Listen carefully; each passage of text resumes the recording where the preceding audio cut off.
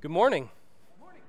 It is wonderful to be together, enjoying this cool weather this morning. I would like for you to open your Bibles to Romans chapter 14. That's where we are going to spend all of our time this morning and really wrestle with this text. This has been a challenging one for me, but I think that it will be a challenging one for you, but I'm excited to study it together. So open your Bibles to Romans chapter 14. When I was in college, I had a chance to go on an extended mission trip over the summer to Guatemala, and we worked with an organization called Health Talents International. It's actually a really neat organization. They are looking for some help, especially if you're in the medical profession. There's a little blurb in our bulletin. I believe it's still there. You could contact Dave Stanley if that's a skill set that you have. They really do a really neat work down there, and I got to spend 6 weeks seeing it firsthand. The first little bit of our trip was spent in language school, where I tried in futility to learn Spanish, and I still can't speak any of it. But then after that, we went and we actually lived with some of the families and worked in the communities where the healthcare was happening. It was a fascinating experience. The last half of the trip, I got to spend up in a mountainous region of Guatemala where it was very cool. The weather was beautiful.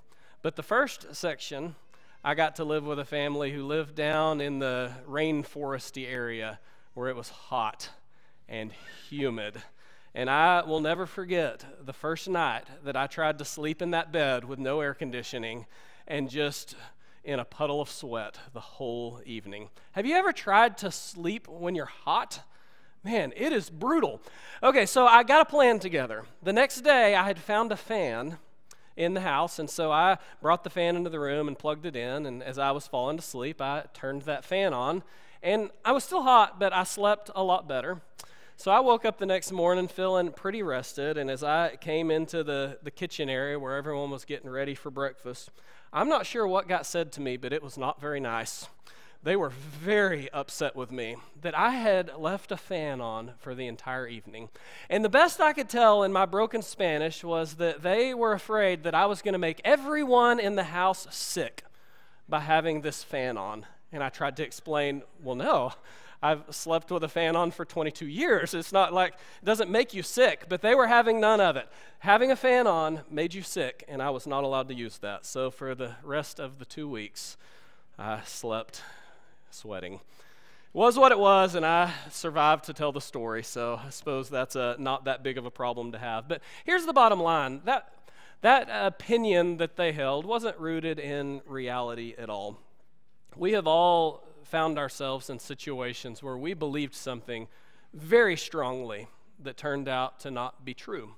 In fact, as you look over the course of humanity, you see that we have progressed in a lot of ways. There's been a lot of beliefs over the years that have been replaced with a better scientific understanding. So the world of medicine has been opened up by germ theory that helped us understand how people actually got sick. It's way more productive to wash your hands than just to avoid bad smells. And that was a big leap ahead for all of us. But it's happened in a lot of areas of knowledge as well. For instance, more recently in the religious world, we see that there have been some theological things that we've uncovered and learned to discern that have helped us move in a really positive direction. It wasn't that long ago when the Bible was used to defend the terrible practice of slavery. And yet, as we've grown to understand and see more clearly the picture that's presented, we see that that was a misuse of Scripture, and it shouldn't be so at all. As time marches on, so does human understanding and knowledge. This week's passage is challenging because it deals with a matter of opinion that was viewed as a matter of truth. And I think it's all but impossible to know when you're entrenched in the middle of this. I want to start by reading the text. It's a lengthy reading, Romans chapter 14, and we're going to read verses 1 through 19. As for the one who is weak in faith, welcome him, but not to quarrel over opinions. One person believes he may eat anything, while the weak person eats only vegetables. Let not the one who eats despise the one who abstains, and let not the one who abstains pass judgment on the one who eats, for God has welcomed him.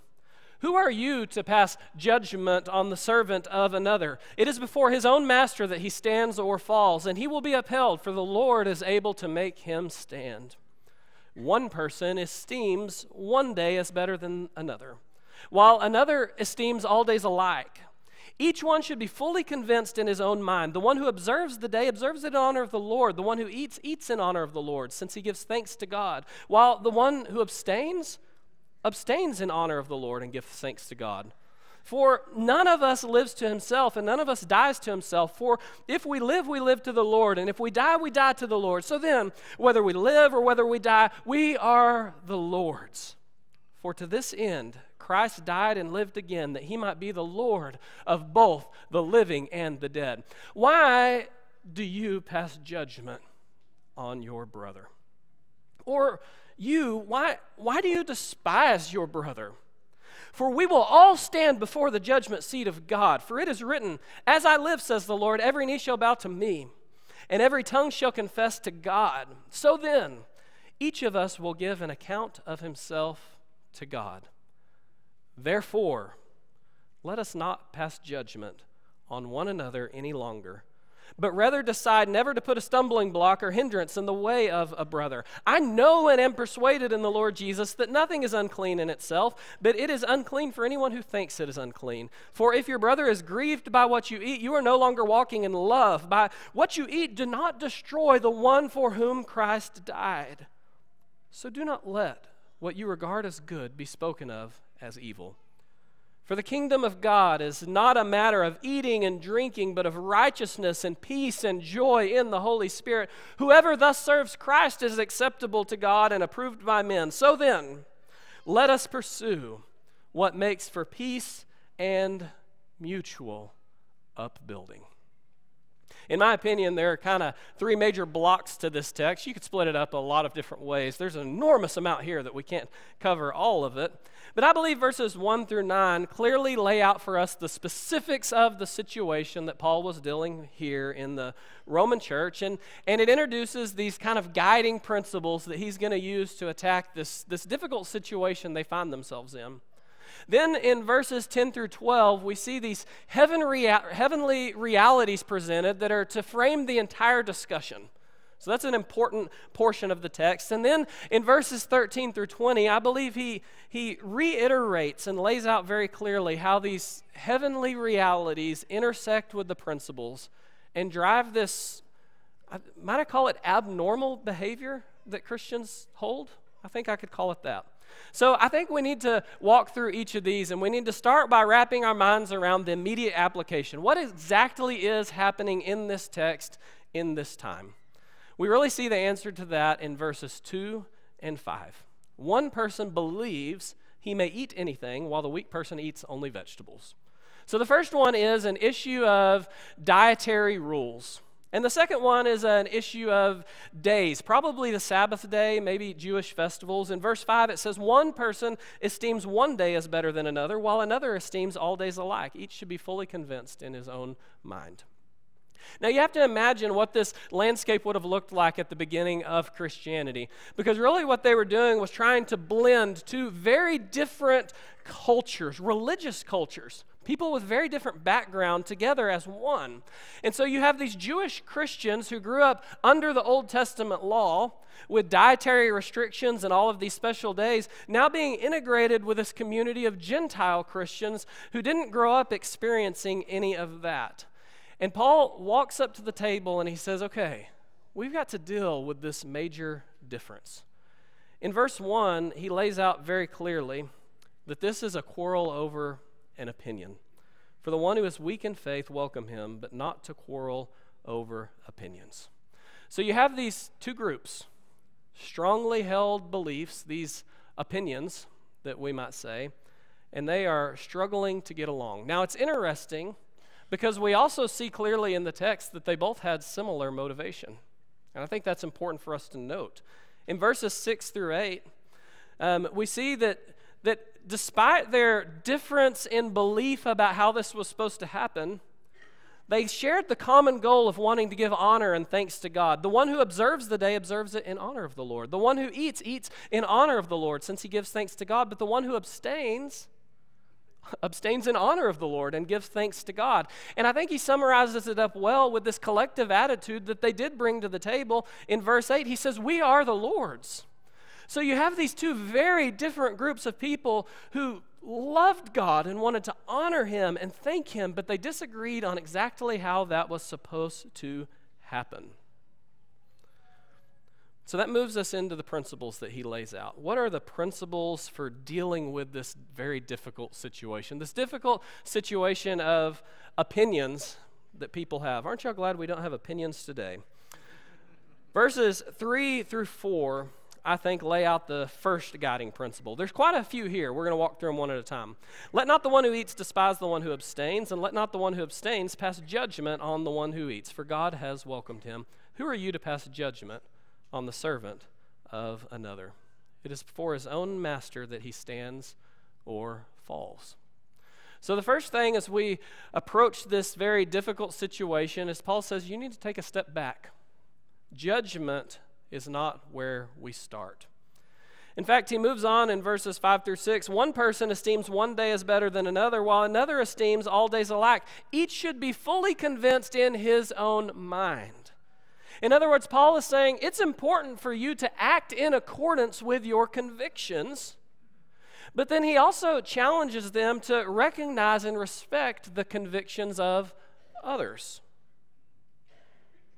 We move into verse 13, therefore, or verse 13, which is our first therefore statement, knowing that we are dealing with loaded matters of opinion amongst devout servants of God who are all collectively seeking to honor him. Now he lays out another huge idea in verses 10 through 12, and this is the reality that our only and ultimate accountability is towards God and not one another. Verses 10 through 12, why do you pass judgment on your brother? Why do you despise your brother? For we will all stand before the judgment seat of God. It's written, as I live, says the Lord, every knee shall bow to who? Me. And every tongue shall confess to who? God. So then, Paul says, each of us will give an account of himself to God. So God is going to be the ultimate judge here, and these people that they are in a disagreement with, at the end of the day, are going to answer directly to the master whom they are serving. Now, Paul has introduced this idea of opinion. He showed these two different groups. He showed their motivation. He's introduced this idea of God judging. But then in verse 14, he throws something else at us. Something that I think is important. In verse 14, he says, I know and am persuaded in the Lord Jesus that nothing is unclean in itself, but it's unclean for anyone who thinks it is unclean. Now, Paul at the beginning had said, okay, this is a matter of opinion, but here in verse 14, he actually makes a bold statement affirming that there is a right and a wrong in this situation. Paul says, here is the reality. Here is what I've studied. Here's what's been delivered to me. These Gentile Christians are right. That's the right way to land. There is truth in this matter. If the Gentiles had been wrong in what they ate, you can rest assured that Paul would have corrected them. He corrects other people when they are wrong in other situations. But they weren't. They were right. The problem is over here was these Jewish Christians who were technically wrong. And here's where it starts to get really challenging for us, because Paul doesn't correct them. It seems that just because something is true doesn't mean it matters. Actually, what matters more, according to this text, is loving your brother and their conscience. And I think that's a really hard pill for us to swallow. Verses 14, I know and am persuaded in the Lord Jesus that nothing is unclean in itself, but it's unclean for anyone who thinks it's unclean. For if your brother is grieved by what you eat, you're no longer walking in love. By what you eat, do not destroy the one for whom Christ died. In other words, Paul is stepping up and saying, hey, these other people around you are important. The way that you are impacting these people and their walk with God, that's important. And in this particular case, it was more important than being right. You see, people are always more important than these peripheral things, things that don't matter. And I think one of the challenges for us as Christians is working to discern the difference between the things that matter and the things that don't. And I think that's a really difficult thing, but in the midst of that, we can be assured of this one overarching principle, and that shows up in Romans 14:19. And I think that it summarizes this entire passage well when he says, "So then, or therefore, let us pursue what makes for peace and mutual upbuilding." That is first and foremost the attitude which we are to take in these matters of disagreement and discernment, that of peace and mutual upbuilding. And you'll note that it is a pursuit. I remember back when I was in high school, I did a little bit of track running. I wasn't very good at it. I think maybe the coaches thought I was faster than I really was, and they wanted to test and really see, okay, what does Blake have? What can he turn on in a moment of distress? So you know what they did? They somehow coordinated in one of our track meets to make me run against this state-level sprinter from Cisco who happened to be a girl. And I have never ran so fast in my entire life. Now, I still really wasn't that fast, and I think they realized in that moment that, okay, Blake's been given it all that he's got. I mean, he's got his limits. Now, I will say I didn't lose. Okay, but they started her on the outside lane where she was way ahead, and I have never pursued so readily in my entire life. That was a pursuit. And that's a picture that Paul paints here. He says, this is what you pursue. This is what you run after. Peace and mutual upbuilding. Now, there's a lot of room in this command for us to wiggle. There's room for learning and debating. There's even room for disagreeing. But Paul says, more important than all that is the pursuit of peace and upbuilding. As God's people, that is a top priority. After all, who are you to judge? They'll answer to God. So as I take a step back and I look at these realities and this message that Paul delivered, this difficult message that Paul delivered to this group of believers, I can't help but wonder what the modern day applications are and how far they go. Now, some of you may have done some remodeling. If you have, you'll be familiar with what this is. Okay? This is from Sherwin-Williams, this particular one, but you can get them at most paint stores. This is a color wheel. And here's what this means. If you see this come out, guys, this means you're still going to paint the house the color that y'all picked in the first 5 or 10 minutes, but it's going to take 2 weeks to figure it out. And 2 weeks later, you should keep your mouth shut and just paint it that color that you started with, okay? That's what this means. This is the bane of my existence. When the color wheel comes out, it's going to be a bad day. Now, I look at this, and I kind of thumb through, and the reality is I see a lot of applications to us here. I look out amongst all of us, and I see that we're all different. Not a one of us are alike, and not just in our physical features, and the things that we believe and the way that we process and understand truth. Now, we have collected ourselves in a group of people who all kind of fit on the same spectrum.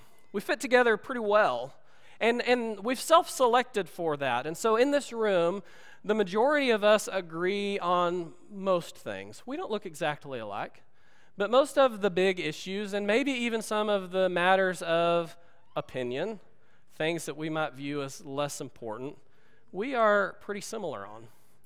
But the truth is, I could take this color wheel and I could go both directions. I could fan a few cards over, and we might still be within the churches of Christ. Amongst those who believe these big picture ideas the same as us, we agree on core issues like baptism for salvation of sins, the nature of the Trinity. And yet we go a little bit one direction, and we find a whole nother subset of believers who maybe think that it's wrong for us to have paid ministers and paid staff, or struggle with the idea of church funds being used on a kitchen, or maybe the idea of us having a youth minister and a youth ministry and our approach towards that, or maybe struggle with the idea that we have Bible class or serve communion from multiple cups. Now, I feel like we're pretty middle of the road. And I'm sure everyone in their unique situation feels that way. But from their perspective, we're raging liberals. And I think that we have to recognize that. Now, we could go to the other side and we could skew a few cards over this way and find within those who would consider themselves churches of Christ and agree still on core issues to find either another subset of things that make us uncomfortable and where we would view them maybe as raging liberals. And so we would look the other direction and we would see praise teams or instrumental music or differing opinions about women and their role and how they should serve. And we might see women serving communion or leading prayers or even being placed into leadership roles. I haven't made you uncomfortable enough yet, so we'll move a little bit further down the color wheel, okay? And we'll step outside of the churches of Christ and say, okay, there's some other people in this wheel. It's maybe a long way from us. Some other people who think very differently about certain things. They still have a high view of Scripture. They believe in the same God. They believe in the same Jesus that we do, but they disagree with us on the mechanics of salvation. They view maybe baptism as an outward sign of an inward change.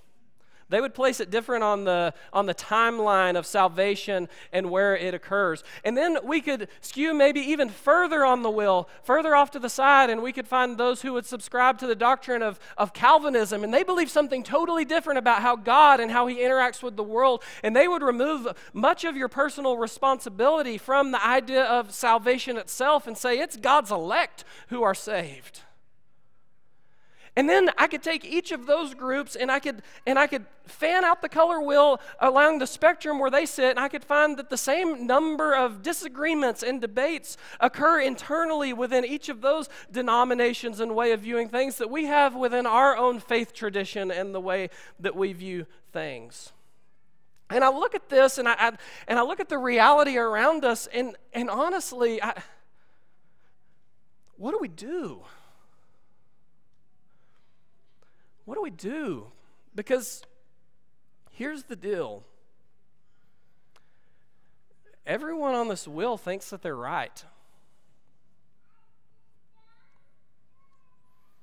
So how do we know that we're the ones who are right? I mean, I think the easy answer to that is with Scripture. But it's not so simple. Scripture is our guide, but we still see considerable differences among those who believe in the supreme authority of Scripture. In fact, everyone that I just listed, far ends of the spectrum, believe that what they are doing is scriptural, and not a one of them is purposefully doing something wrong. Each of them desires to honor God and to bring glory to Him, and believes they are doing it in the best way possible. So where are we in light of Romans 14? Are we the stronger or the weaker brother? Do we actually have the truth, or we just think we have the truth? How do we discern what is opinion and what matters and what doesn't? Y'all, I would love to live in a black and white world, but we don't. I would love for Scripture to present a black and white reality, but it does not. There are only a relatively small handful of things that are black and white in Scripture, and while I wish God had delivered it to us differently, for some reason He did not. And I don't fully understand that. And I believe that those of you who might claim that it is black and white are either young and you haven't seen fully the complexities of life, or you have backed yourself into a corner of dogmatism that doesn't allow you to think or see others. I think we are still brothers in Christ, and I think we can disagree even on that, and it will be my goal in regard to that to promote peace and upbuilding. But I think that I have to say, as Paul did, you can feel strongly that way, but we have to stop passing judgment. Judgment is to be left to God. Church, I think we've been pretty arrogant in the past, and this passage challenges me to reconsider our attitude and our approach to those who are different than us. It would seem that the death, burial, and resurrection of Jesus are central and undebatable claims.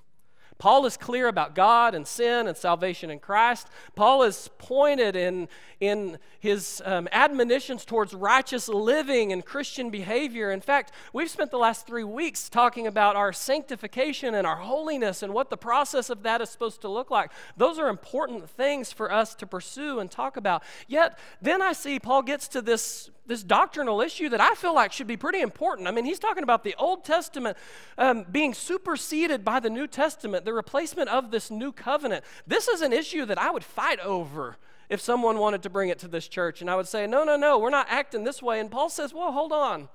There's a right and a wrong, but you need to check yourself just a little bit. Because just because it's true doesn't mean it matters.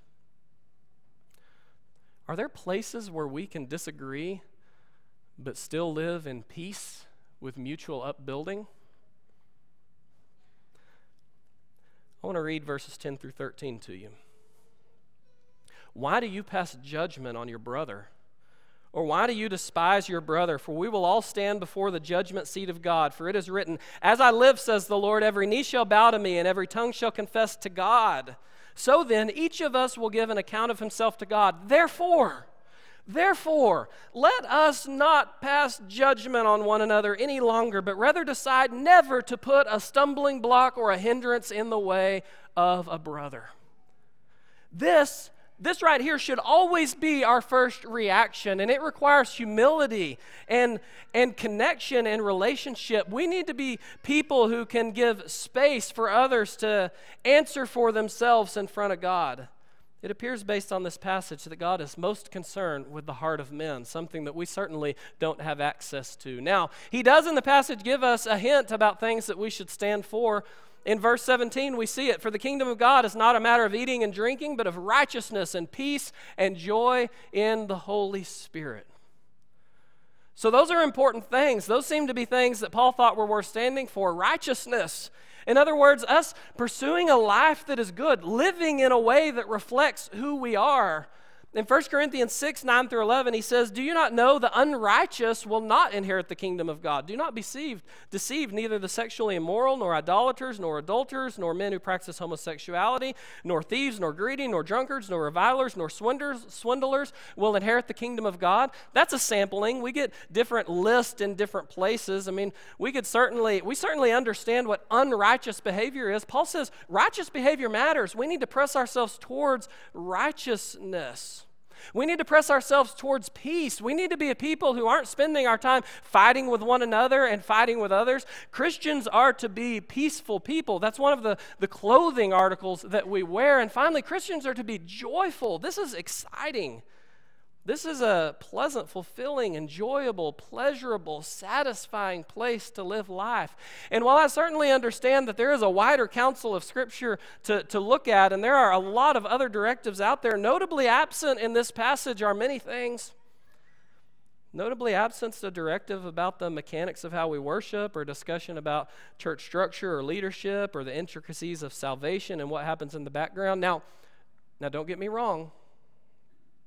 I think we can determine biblically what is right in each of these areas. I have very strong views on what the Bible teaches about this. I don't think this passage alone is enough for us to dismiss these things as unimportant. That is not what I'm saying. But I do have enough awareness and humility to recognize that there are others with an equally high view of Scripture who have read the book and come to a different conclusion. And in those cases, I have to admit in reading this passage that perhaps we need to leave the judgment to God and work on building the kingdom in ways that are peaceful and mutually upbuilding. We can teach and take a stand and promote our understanding of Scripture. But we can't cross the line of condemning those who would seek to honor God,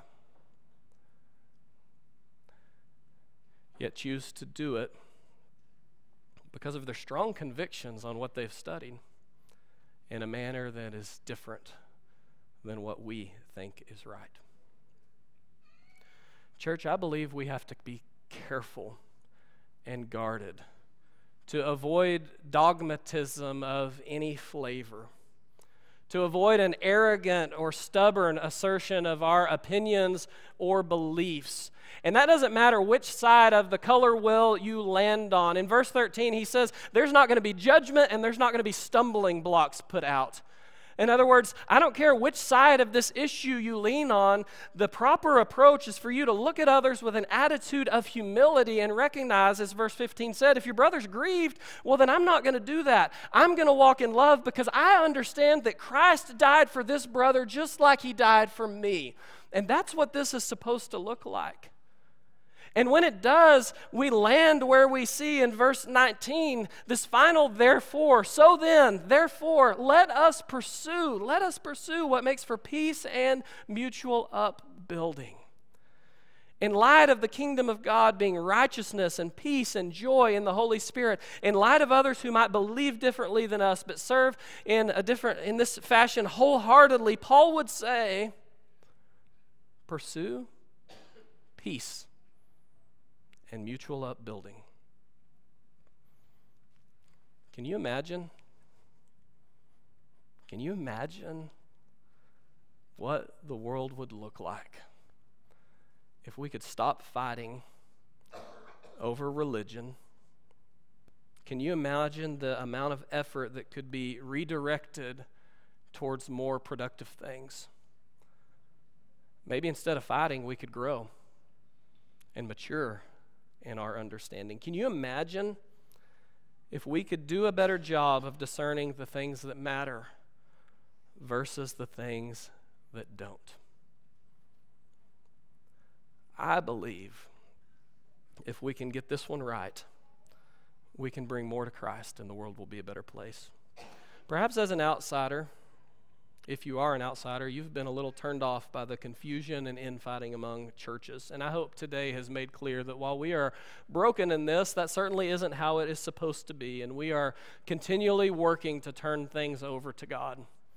We don't always hit the mark, but we're trying. We aren't perfect, but we are covered by Christ, and He is moving us, I believe, each day towards something beautiful, towards righteousness and peace and joy in the Holy Spirit. Would you come serve with us? Perhaps you aren't a Christian. We would love to baptize you today so that you could be buried with Christ in baptism and raised to walk in newness of life. Begin your eternal walk with Him. Perhaps you have drifted and are in need of restoration. Perhaps you would like to study, or perhaps you simply need prayers and support. Whatever your need might be, we invite you to come forward as we stand and sing.